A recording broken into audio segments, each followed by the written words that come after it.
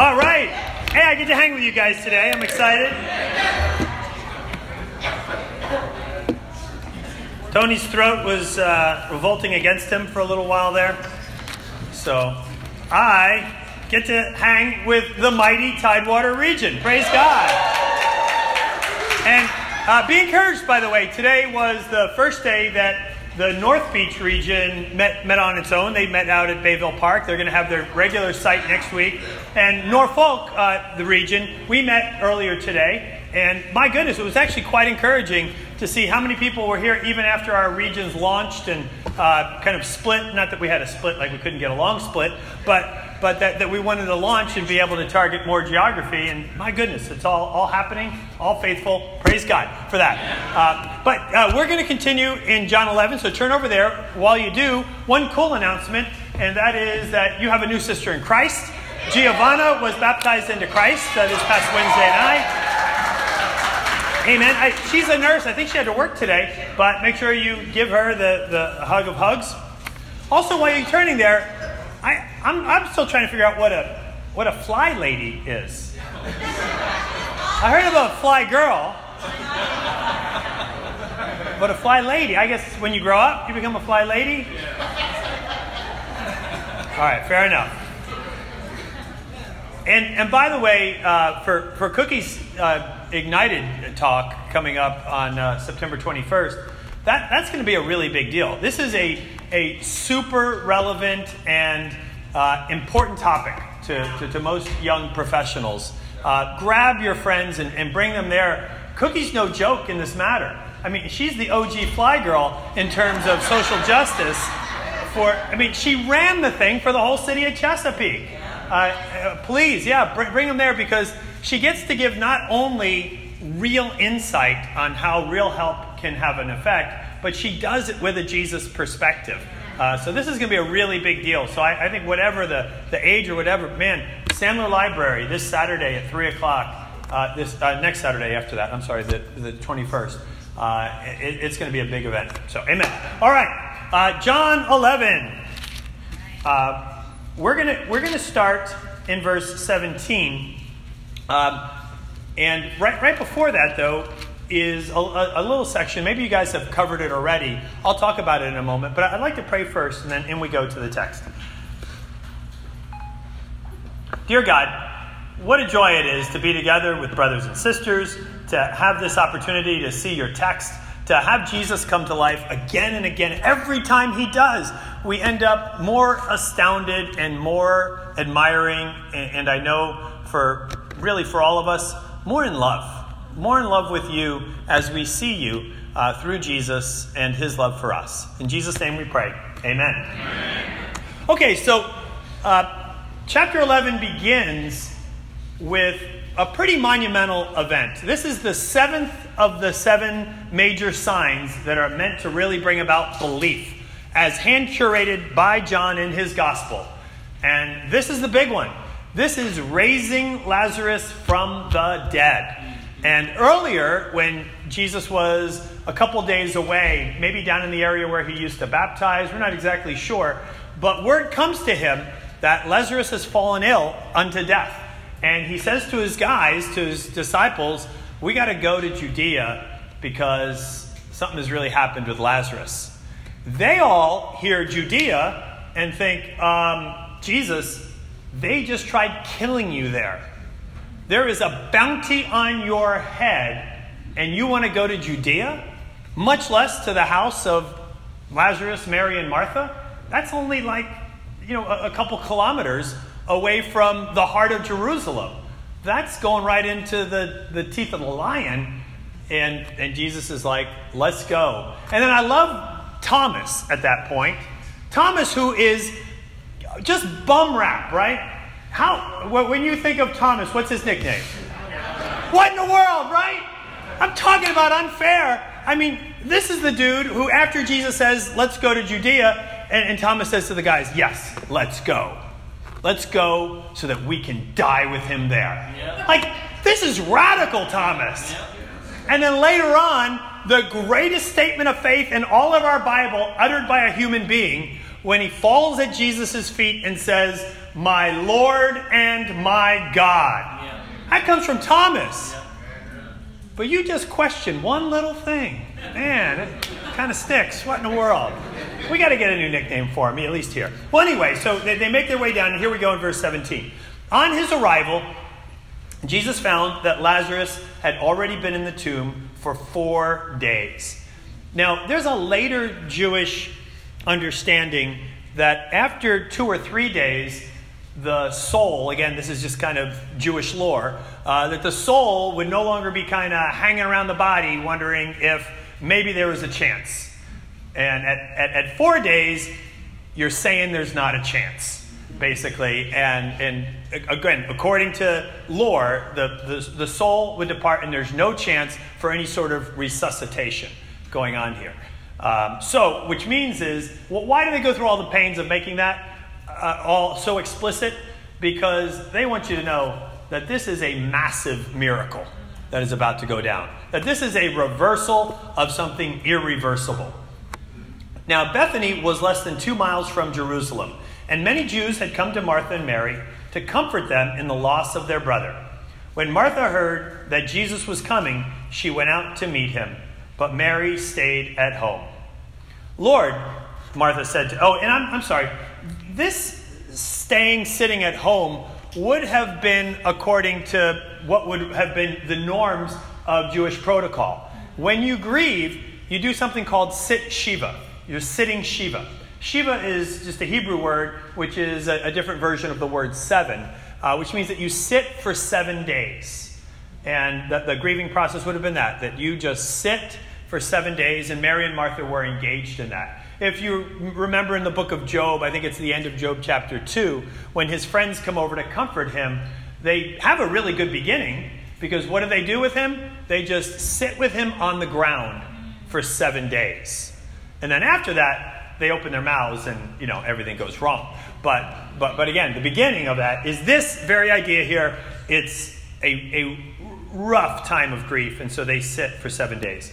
In verse 21, "Lord," Martha said to Jesus, again, she ran out because Jesus was coming, and she runs all the way up out of the village to do this.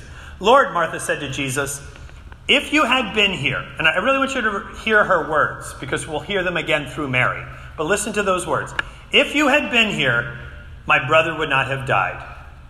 But I know that even now, God will give you whatever you ask." Jesus said to her, "Your brother will rise again." Martha answered, I know he'll rise again in the resurrection at the last day." Jesus said to her, "I am the resurrection and the life. The one who believes in me will live, and the one who believes, and even though they die, and whoever lives by believing in me will never die." Do you believe this?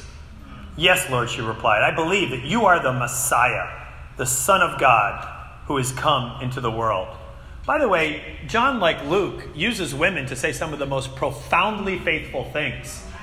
Back in John 4, we have the Samaritan woman basically proclaiming Jesus to be the Messiah, which many never really came to that conclusion. And here we have, likewise, Martha saying the very same thing, saying, "You are the Son of God, the Messiah."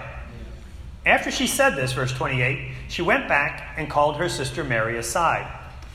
"The teacher is here," she said, "and is asking for you." When Mary heard this, she got up quickly and went to him. Again, all the way out of the village. Now, Jesus had not yet entered the village, but was still at the place where Martha met him.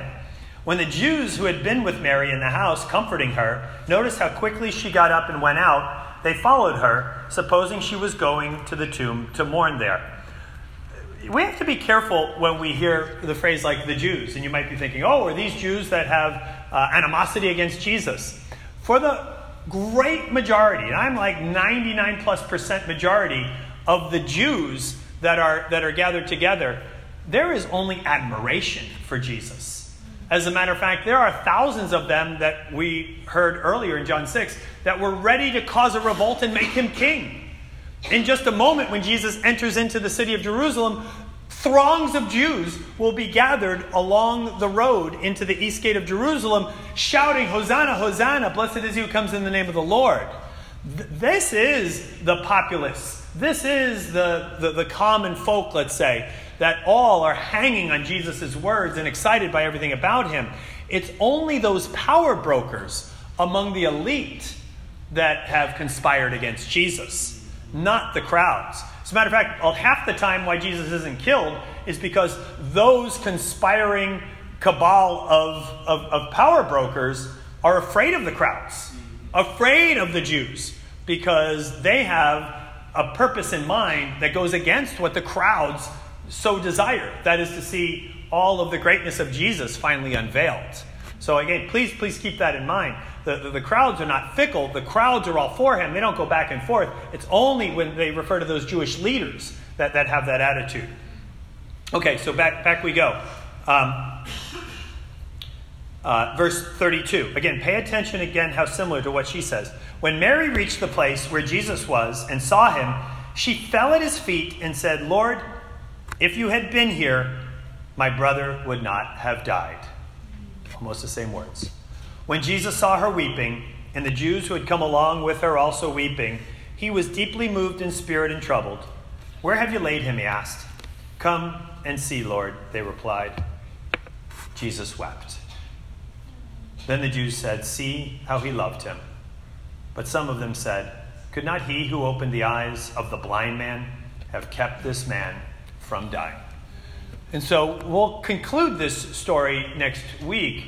But for right now, there is plenty to look at, especially as we see the way that Jesus tries to wrap his arms around those who are grieving. And the title of the sermon today is The Resurrection and the Life. The greatest of the I am statements, perhaps, that Jesus makes, and the greatest of the miracles that Jesus performs. All here in this one section of text, where we can have this beautiful front row seat to Jesus. I have 2 points today, and my first one is, trust him with your pain. I don't have great insight into the depth of grieving of one who has lost someone very close to you in a family. I mean, I've lost grandparents, just recently lost the last of my grandparents, but not my parents or my siblings or a child or anything at that level, not like what Martha and Mary have experienced here. And even my grandparents, it was kind of a natural thing at old age, not something sudden and just really heart-wrenching that disrupts you in one of the most terrible ways possible.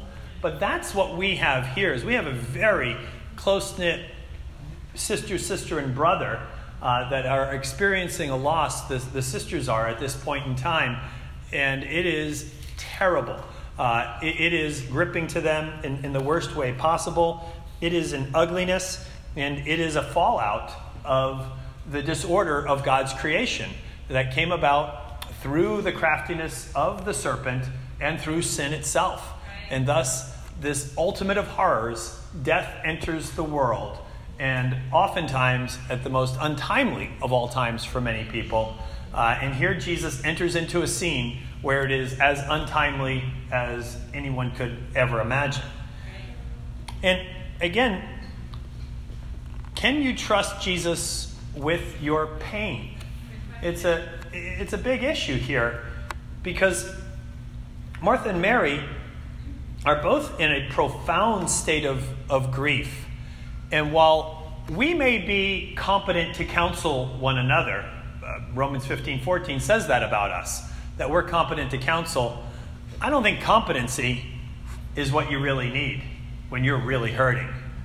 You need something more than a competent counselor. I think if that were the title of a counseling agency, you'd keep looking rather than competent counselors.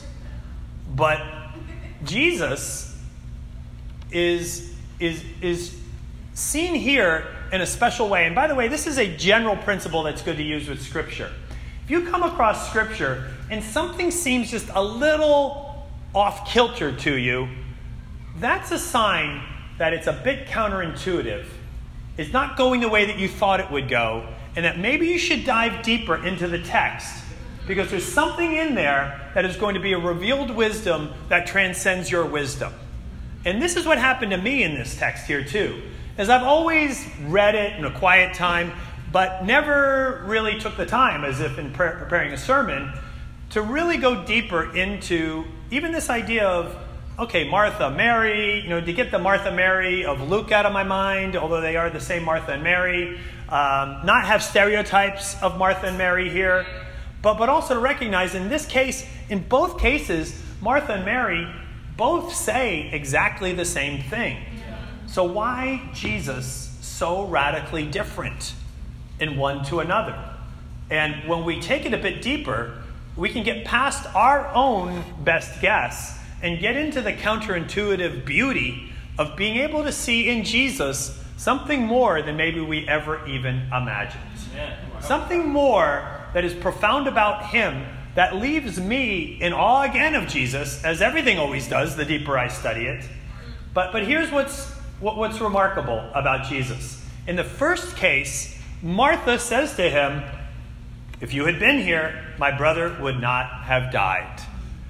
And in this case, it's as if Jesus stands in the stream of her heart with the flow of grief and stands in it as if to alter it and begins to guide her at that very moment. And he begins to guide her by teaching her, by right away saying, your brother's going to rise again. As a matter of fact, I am the resurrection and the life. All who believe in me will rise again. All who believe in me will live now and live forever. And he brings a redirecting guidance of hope her way. Not an empty hope. Not a small hope like some sitting in our audience saying to themselves, I hope the Redskins can end up above 500 this year.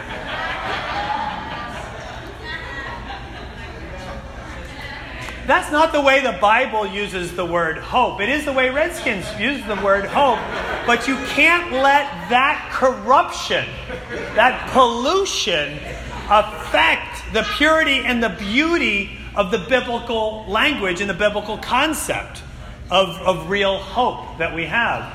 Hope is nothing less than a certainty in future events such that it is joy-injecting, anxiety-abolishing, and life-changing. So much so that patience and perseverance become nothing more than prudence. That's biblical hope. It is airtight, watertight, guaranteed. That's the idea. And Jesus is butting up against the real grieving flow of the heart of Martha by redirecting it and showing her real hope. And as a matter of fact, showing where that hope really comes from. From not just a generalized resurrection, but something even more specific that you don't get right now, Martha, but I'm going to explain it to you. And so he does. But now look at Mary. Mary says the same thing.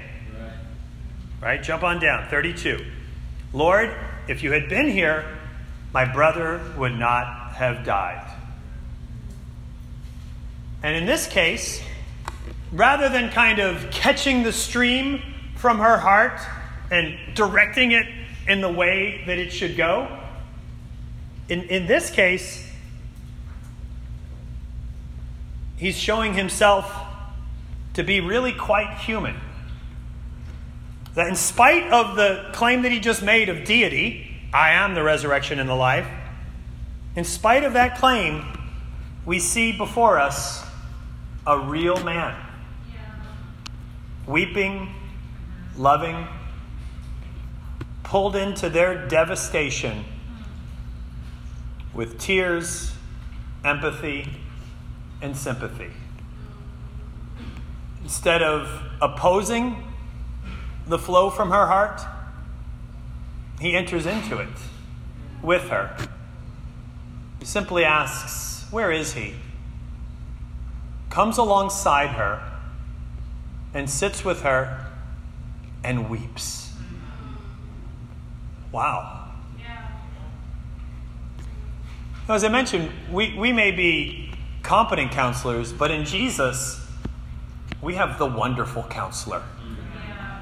Right? Doesn't Isaiah 9 say something like that? But unto us, I guess that's the King James or a song, but unto us a child is born, and the government will be on his shoulders, and he will be called Wonderful Counselor, Mighty God, Everlasting Father, Prince of Peace. Amen. But primacy in all of that list, Wonderful Counselor. It's who Martha needed, and it's who Mary needed at just the right time, at the worst moment in their life. He was just what they needed. And it's what John shows us in Jesus right now for us. Because you may be here right now with a pain that has such a grip on your heart that you can't imagine that you didn't die, that it hurts so bad. And you need a wonderful counselor. You need someone that will help you to finally lower your shields. And one of the things that I just have the hardest time with is in any counseling situation is someone who, when they were young, were abused by someone who was older. Because it is often the case that young person, even in just one episode of abuse, has had forever the trajectory of their emotional life altered. And that they are now walking around life carrying the shields that help them get through that horrific devastation as a young person.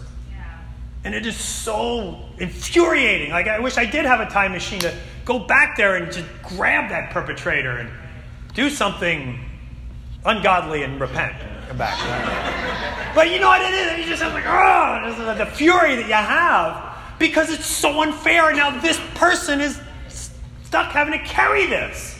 Nothing they invited, but here it is on them. And there is a pain that attends to their life.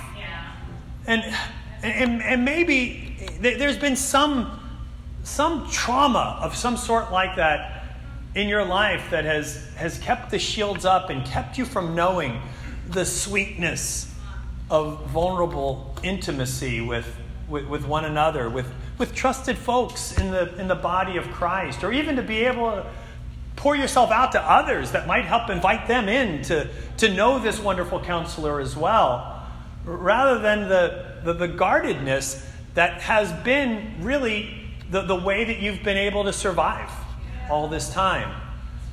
And you know what?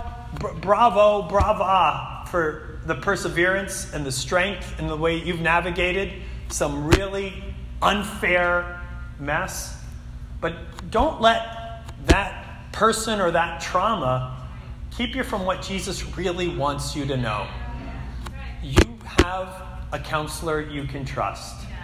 You have in Jesus the one that always knows just the right thing. Whether it is to instruct you with hope or to just sit and weep with you. But even more importantly, he knows it because he's borne it. He's borne it in his body on the tree. Not just your sin or their sin. Isaiah 53 says he's done so much more than that. Jesus comes to reverse all the byproduct of a fallen world. Why does Jesus die on the cross so quickly? Most people take 3-4 days to die on a cross. It doesn't say that he was scourged more severely than someone else. We say it sometimes, but the text doesn't say that. He was scourged like anyone else was scourged. You know why I think he died so quickly? Because he bore, according to Isaiah 53 and Matthew 27, he bore all our suffering, all our illness, all our pain. He bore everything that was the fallout of a fallen world. He bore our emotional challenges, our mental illness. He bore all of our disabilities. Yeah. And you know what else he bore?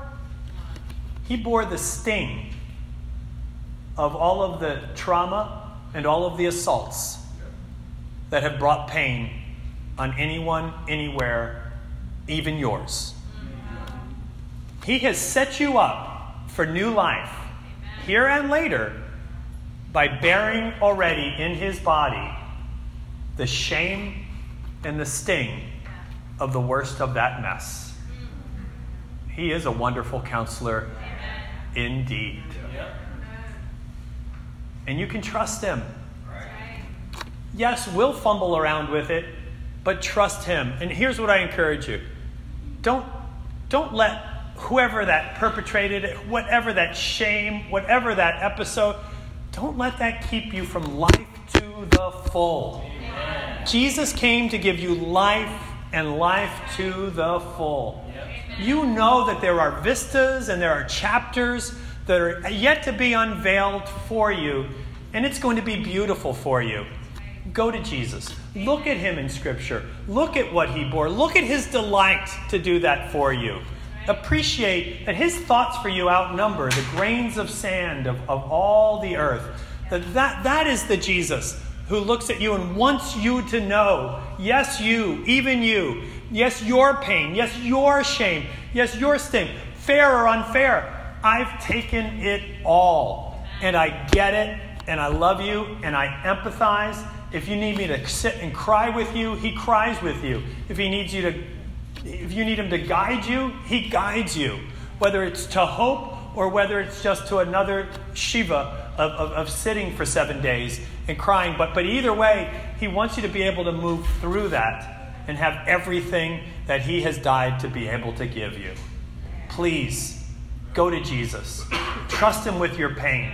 Even that pain, so that you can know the life that he so desires for you. Amen. My second point is, trust him with your life. Right. You know, when he says to Martha, in response to her affirmation, I know, Jesus. Lazarus, he's going to rise, and he'll rise again in the resurrection at the last day. And most Jews did believe in a generalized resurrection, that at the end there would be a resurrection of all. And as a matter of fact, Jesus has already taught on that quite a bit. And yet, her belief in this resurrection, this belief in this life that is to be given to her, is in a generalized, abstract concept. But what Jesus wants her to know is there is life, and I am the source of that life. The prologue of John 1:4 says that Jesus was life, and that life was the light of the world. But Jesus basically says to her, yes, resurrection, but don't just trust in the concept, Martha. Trust in me. Yeah. I am resurrection, and I am life. Not I can tap into and bring about resurrection, or not I have access to give the power for life. I myself, he says, I am resurrection and I am life. I don't know why, but that just kind of causes me to tremble. That all of that great power is not just an abstract concept, but that I can have a guarantee, recognition of it through Jesus, through a man, through God emptying himself to bring all of that about, through the God-man of Jesus Christ. And death's a funny thing, and a lot of times we don't run to Jesus because we know it's coming, because as awful as death is, we try to make sense of it in our own ways that are not sitting with Jesus. We're not sitting Shiva with Jesus when we make sense of death. I think one of the ways that I've always tried to make sense of death before I really came to Jesus was by ignoring it. I would be like the ostrich with his head in the sand, even though the Grim Reaper is walking right up to me. Right. Like, that's how I'm going to deal with death.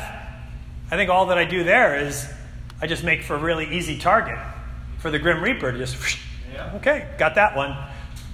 And ignoring it has its advantages to someone who doesn't really want to deal with Jesus, because then I could keep living my small life that I had in mind.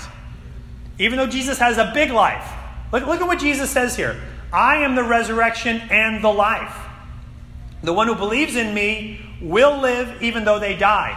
That's a reference to life in the age to come. The new Eden, the beautiful new earth, new heaven. God comes down to be with us. All is made new. You get new bodies, beautiful new bodies. Maybe an incredibly fit body, a healthy body. If you're lucky, a bald body so that you have a low maintenance body. Right? You can only hope, right? I mean, you might get stuck with a lot of hair. You got to deal with it. You know that. Or you could, again, don't always get what you want, though. You get what you need. But that's life to come. But then he says in verse 26, and whoever lives by believing in me will never die. Do you believe this? That's not referring to life to come. That's referring to life now while you're believing. Right. And that is a beautiful concept that permeates the whole Gospel of John. If there is a mega theme to the Gospel of John, it's really living. Amen. Like really living. Taking hold of that life that we read about in 1 Timothy 6. This idea of life has two words in the original language here in Greek that we don't have. One of the words for life that Jesus uses is bios, right? We get the word biology. It basically means you got a pulse, right? You still are making beeps on the hospital monitor. That's life that he refers to. But then there's another way of talking about life that he's using here. And that's the word Zoe. Some people are named Zoe. And it's named after this. It's named after life, like Vida. Vida is, I think, the word for life. It's my mom's name. But what Jesus is talking about here is not bios. Like, hey, if by believing, you'll have a pulse. That's not what he's saying. No, Zoe is so different from bios. Because again, it's not just kind of existing. It is grabbing life by the horns and riding it all the way, no matter how thrilling it is, to the very end. Henry David Thoreau wrote the book Walden. And in there he talks a lot about, I didn't want to live my life only to find out I never lived. Because I wanted to grab my dreams, live my life. And then he uses this phrase, I wanted to take life and break it open and suck the marrow out of it. Yeah. And, I kind of like that phrase, but I kind of don't like that phrase because, I come from an immigrant family. My mom came over from Lithuania, and we kind of did everything with our Lithuanian side of the family. We lived with them, etc. And so we didn't go out to restaurants much because, again, we didn't have much money growing up. But when we went out, I would say a little prayer, as little faith as I had. I would say this much of a prayer. Please, God, don't let my grandmother order chicken. Whatever you do, let there be something else on that menu. And if she does order it, let there not even be 4 degrees of separation between people in this restaurant and people I know. Let there be 40 degrees of separation so that this never gets back. Why? Because every single time when my grandmom would order chicken in a restaurant, it wasn't just, this is finger licking good. No, yeah, this is finger licking good, and we're not done yet. Crack.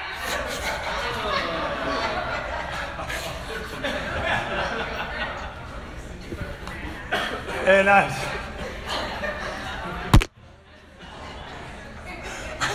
my brother and I would be on the lookout really quickly. Does anybody know us here? I don't know.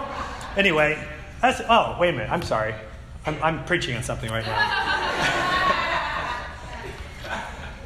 But that concept of not just a life, but like a rich life, like a zestful life, like la dolce vita, right? The sweet life, not la vida loca, but like just the depth and wonder of life, to live life deeply and meaningfully. That's what Jesus is also offering. And when Lazarus comes out of the tomb, that's what he's going to live. Right? He's going to come out, and Martha and Mary, I mean, that's what they lived. They had ventures to live, battles to fight, the distress to rescue, life with meaning, life with significance, life that counts. You actually matter.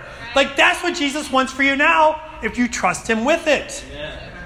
But he does say that, but you know what? You may have this, and you could end up like that third soil, where the thorns choke you out and make you unfruitful. And when he talks about that, he does that, in the Gospels, but I think in particular that happens over in Luke 8:14, where he says, be careful, or else you'll end up thinking that you're filling your life, choked by life's worries, riches, and pleasures.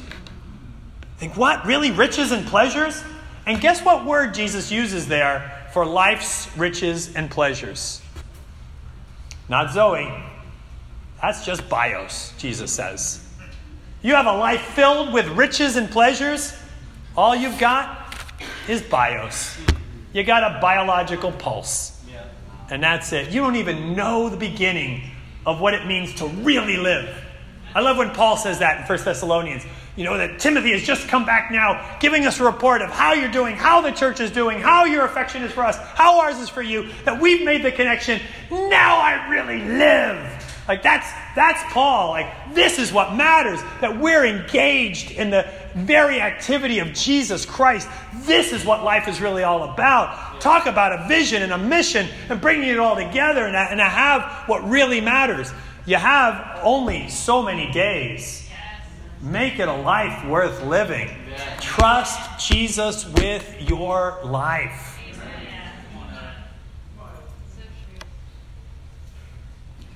I love that Martha and Mary say, but maybe if we could rewind. Like, maybe if you were here earlier, like, all of this could have gone differently. And they're like, if only. And I think of that even for myself. Hey, if only I could go back, change a few things. Man, wouldn't that be better? But I don't know. I don't think that is really what's important. Right. More than saying if only, I think we need to look at where we're at now and just say, since Jesus. Since Jesus is our counselor. Since Jesus is our life. Since Jesus is our resurrection. What now? We could second guess all we want. We could play the Back to the Future game 100 times over. If I could only go back and buy Netflix stock. Or for me, if I could only go back and sell Blockbuster stock. If only. None of that matters. But you matter immensely to Jesus exactly the way you are. Exactly the way you are, you matter. Amen. And since Jesus, no matter your hurts, no matter your traumas, no matter your difficulties, he wants you to have life and to have it to the full. Trust him with your pain. Trust him with your life. And as you do, you will find yourself invigorated, living this life for him. And as you do, grab somebody this week. Grab somebody this week and help them to know that they can bring their pain to Jesus. And help them to know that they can get life, real life, from him. Amen.